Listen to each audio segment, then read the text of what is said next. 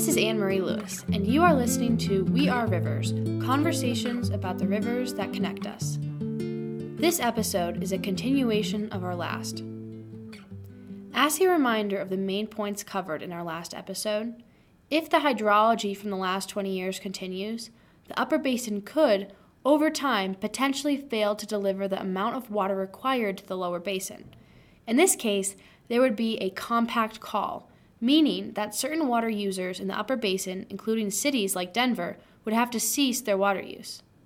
But the upper basin has been working out a variety of voluntary water conservation programs, like the Systems Conservation Pilot Program covered in Episode 11, that will help deter a compact call.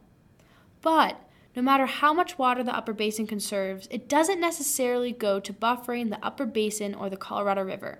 Instead, it can be utilized by downstream users past their usual designation. This sounds complicated, so let's break it down for you. As of current, when conserved upper basin water flows into Lake Powell, it becomes system water. And when there is extra system water in Lake Powell, lower basin states can petition to get more water than their designated share that year. This presents some problems because the lower basin can, theoretically, get excess water in years of higher Powell levels when due to upper basin conservation, while the lower basin could suffer water cuts in bad years despite their conservation. So, to prevent this possibility, upper basin states want to be able to store the water they conserve in Lake Powell not as system water that can be depleted yearly due to lower basin overconsumption, and instead as water that can be delivered to the lower basin in critical, potential compact calling years, buffering the basin in its dedication to conservation. Without this upper basin water being kept and accounted for in Lake Powell, there isn't any incentive for upper basin ranchers and farmers or cities and industries to conserve. In other words, we have to have this dedicated pool in Powell for us to drop the water into. If we're going to reduce our consumptive use in agriculture or urban use or industrial use, we want to make sure that that water remains benefiting the upper basin and assists us with our compact obligations. Right now, if we just conserve water, as you're aware, under the System Conservation Pilot Program, for instance, that water becomes system water and it doesn't stay in Powell, especially if, for instance, the Central Arizona Project figures out a way to find what they would call a sweet spot and times their orders such that it forces larger releases out of Lake Powell than would otherwise occur.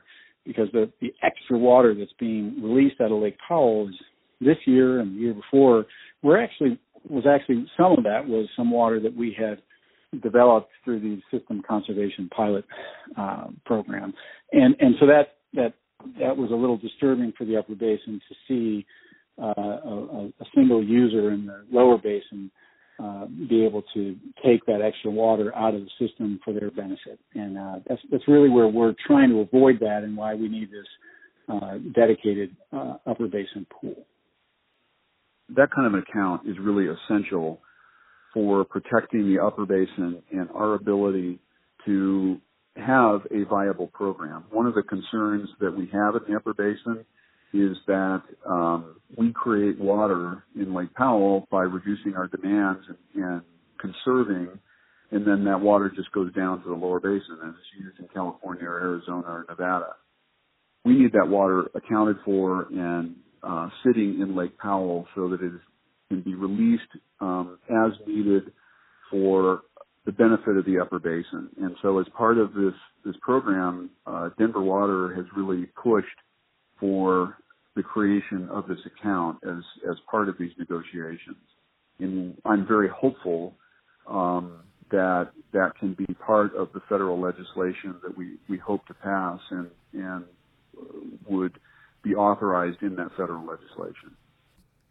To break it down for you further, as of current, when conserved upper basin water flows into Lake Powell, it becomes system water. And when there is extra system water in Lake Powell, lower basin states can petition to get more water than their designated share that year. This presents some problems. Upper basin states want to be able to store the water they conserve in Lake Powell, not as system water that can be depleted yearly due to lower basin overconsumption. If conserved upper basin water could be stored in Lake Powell, it could be released in critical years, buffering the basin from a compact call. Members of the basin could actively conserve water to buffer them from a future compact call. Without this upper basin water being kept and accounted for in Lake Powell, the lower basin can get excess water in good years, while the upper basin could suffer water cuts in bad years. And it's not that there would be a separate part of Powell that would be designated to upper basin water. The amount of conserved water would be booked and recorded in Lake Powell, and it would have to stay in the lake until dry years when the upper basin needs to release it to the lower. Additionally, this strategy would help keep Lake Powell stay at a higher water level, which increases the lower basin's water right security, especially Arizona's. Believe it or not, reservoir managers, the Bureau of Reclamation, they do an amazing job of accounting for water as it comes in and out of reservoirs in our system. And so what we're asking for is being able to book conserved water. So we'd have to show that someone who would normally consume water in a given year has taken an action to not consume it. And it could be a farmer who voluntarily and in a compensated manner, stops irrigating a portion of his or her field for that year. And that we'd have to calculate what amount of water is conserved and not consumed by that field and then sent down river into Powell. And that would be booked into Powell. And you could take a city, a Trans Mountain diversion city who normally diverts, say, 150,000 acre feet of water out of the Colorado River.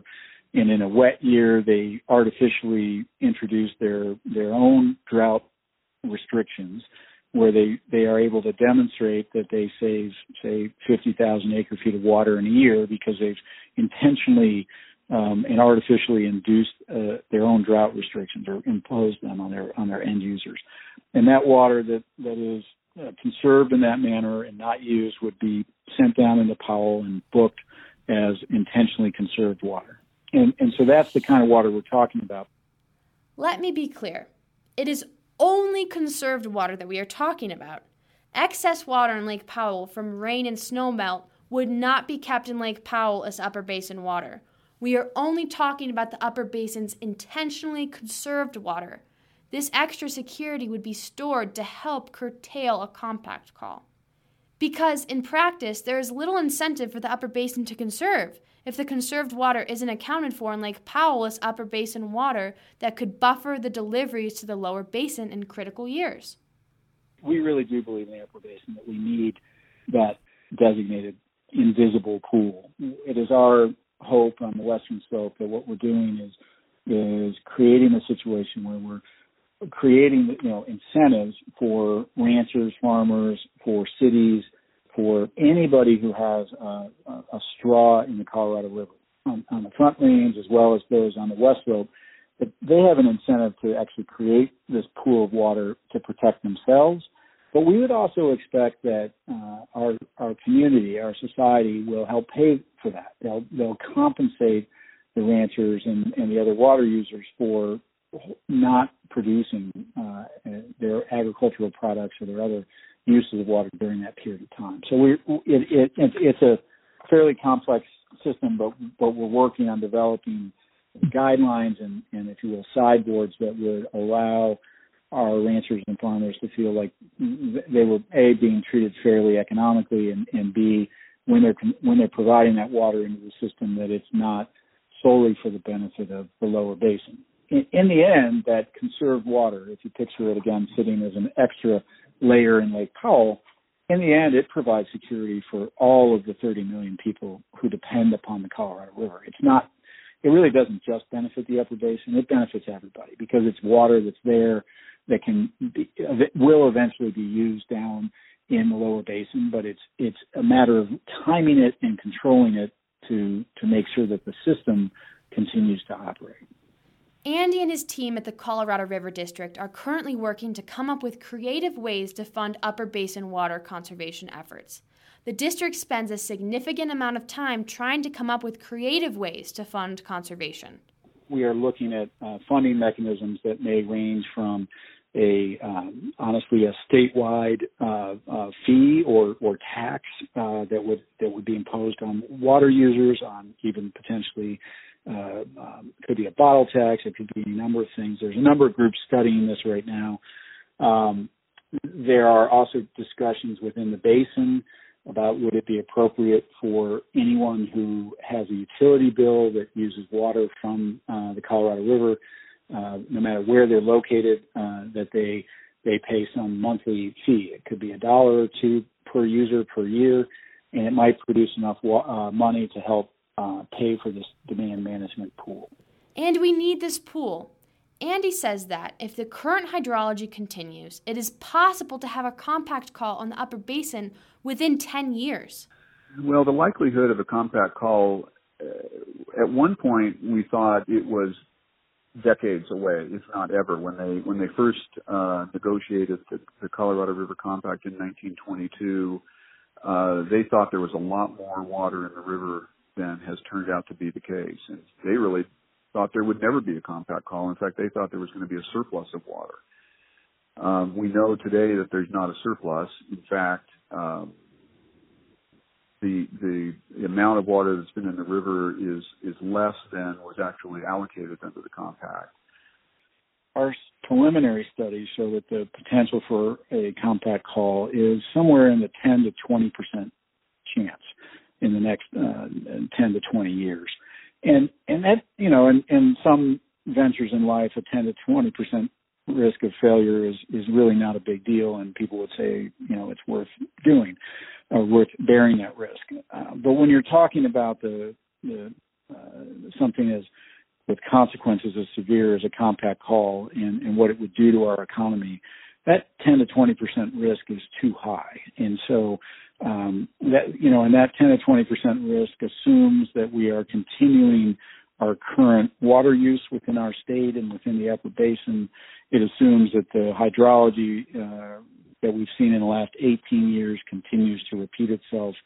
It makes a number of assumptions that are, we believe, sustained by the evidence, but nonetheless, you look at that and say, is that risk worth doing something about? And we say, yeah, it absolutely is. We don't want to live with that kind of risk because it provides a certain level of uncertainty to our communities and our folks who invest in our livelihood here. And I think that as a community, we need to make sure that risk is reduced. And it's not only the upper basin that needs to be conserving water. The lower basin, too, needs to be doing its share. All of the drought contingency planning we're doing in the upper basin cannot save the Colorado River as a whole. We absolutely need the lower basin to conserve water and reduce their consumption. There are two drought contingency plans that are currently being worked on. One is in the lower basin between Arizona, California, and Nevada, and the other is in the upper basin between Colorado, New Mexico, Utah, and Wyoming. Arizona has had a lot of internal disagreement around their participation in the lower basin drought contingency plan. Currently, the most eye-catching or flamboyant disagreement down there happens to be between different interest groups in Arizona. But there's not agreement throughout the other states as to exactly how that drought contingency plan is going to work. And I think they've all been working on it. I know the Commissioner of Reclamation, Brenda Berman, has been pushing them very hard to come up with something that actually works. And I would tell you it's really important. It's vital that drought contingency plan actually work and that they agree to it and that they implement it. And at full implementation, the drafts that they have released would indicate that they would be conserving on an annual basis somewhere around 1.1 million acre-feet of water that they would be leaving in Lake Powell. And that's not just Arizona, that's the three lower basin states operating together. In the upper basin, what we're working on is a program to move water from upper federal reservoirs like Flaming Gorge, Blue Mesa, and Navajo down into Lake Powell to keep Lake Powell at sustainable levels, and also, if necessary, to implement a demand reduction program so that we have a basis to hopefully establish voluntary, compensated, and temporary means to essentially pay water users to not use as much water and allow that water to go into Lake Powell to keep the system sustainable. So those are the elements that we're working on. The states are working very hard to try and put these packages together by the end of the year. And then they would be approved, if they're developed and agreed to, they would be approved by the Arizona legislature early next year and by the U.S. Congress early next year as well. And that lower basin drought contingency plan, combined with the upper basin drought contingency plan, we believe will result in some workable options for the river. But without that agreement, I can tell you that the future is pretty bleak. And so you know, and it's not just bleak for the upper basin. It's the lower basin has junior water rights, such as the Central Arizona project, which will be affected grievously if they don't find a way to cooperate and work under their drought contingency plan. If all 7 basin states agree, and the Department of the Interior, which manages the federal reservoirs, if we're all able to reach agreement on a broad drought contingency plan that includes an account in Lake Powell, it would be my hope that we have 14 U.S. senators that are on board to federal legislation that would authorize and direct the Secretary of the Interior to implement these drought contingency plans. I would be shocked if that legislation didn't pass, and with that kind of momentum behind it. And that's certainly what we're hoping for is that kind of a consensus and that kind of a momentum toward that federal legislation. The Colorado River is increasingly changing due to climate change and population growth. It is up to us to adjust accordingly so that we may prosper into the future. Everybody who depends on the Colorado River needs to be aware of the situation that we are in today and the potential for really significantly reduced flows in the future and what that might mean. I think we should plan on a smaller Colorado River, and it's just a reality that we're looking at from the impacts of climate change. And I think that doesn't mean. I think the important takeaway from my perspective is that doesn't mean that we have to cease economic development within states in the Colorado River system. It doesn't mean that we have to lock our doors and say no one's allowed to move here anymore. We're not building walls around the basin. The key is that we have to be smarter, we have to be adaptable, and we have to be resilient. For me, where I see hope is in efforts that across sector efforts like those that you see in Israel or Australia, where those communities, those societies have found a way to continue to thrive economically while reducing their use of water and consumption of water far beyond anything we do in the Colorado River Basin. And so I look to that and I see inspiration, but I also understand that means that our constituents in the River District, as well as citizens throughout the basin, are going to have to be willing to accept change. And we don't do that well as a society, and we have to kind of open our eyes and realize that the world has always been a dynamic place. It's always changed. We've had a great period of stability, prior to this current dry period or aridification. We've had some stability in the 19th and 20th centuries here in the Colorado River Basin.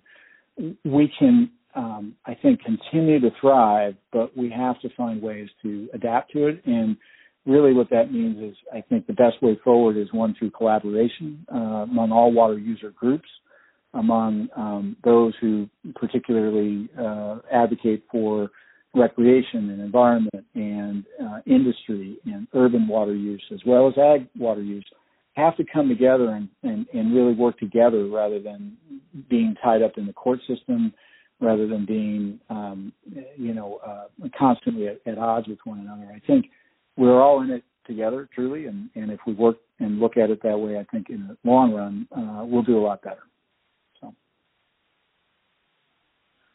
we all share a common concern about the implications of a compact haul and what that means for all of us. So I think the significant thing is that we cannot prepare for this in isolation. And this is not a situation where one sector needs to try and take advantage of another sector. We're all in this together. So that means that urban communities, agricultural communities, upper basin, lower basin, western Colorado, eastern Colorado, the environment, we're all in this together, and we need to figure out common solutions so that the entire system as a whole remains sustainable, and we don't have the kind of legal conflict, economic conflict, and environmental disruption if everybody just tries to go it alone. So Denver is particularly interested in working closely with other utilities in the basin, whether they be in the upper basin or the lower basin. We're interested in working with Western Colorado and agricultural producers and the federal government to plan ahead, and if we run into conditions of significant shortage, that we have plans in place to mitigate the impacts, but also everybody understands up front what's going to happen, and we can manage the situation without having it be a crisis. Thank you for listening to this episode of We Are Rivers, conversations about the rivers that connect us. Please join us again for our next episode and rate and comment. This helps others discover our podcast series too, and we appreciate your support.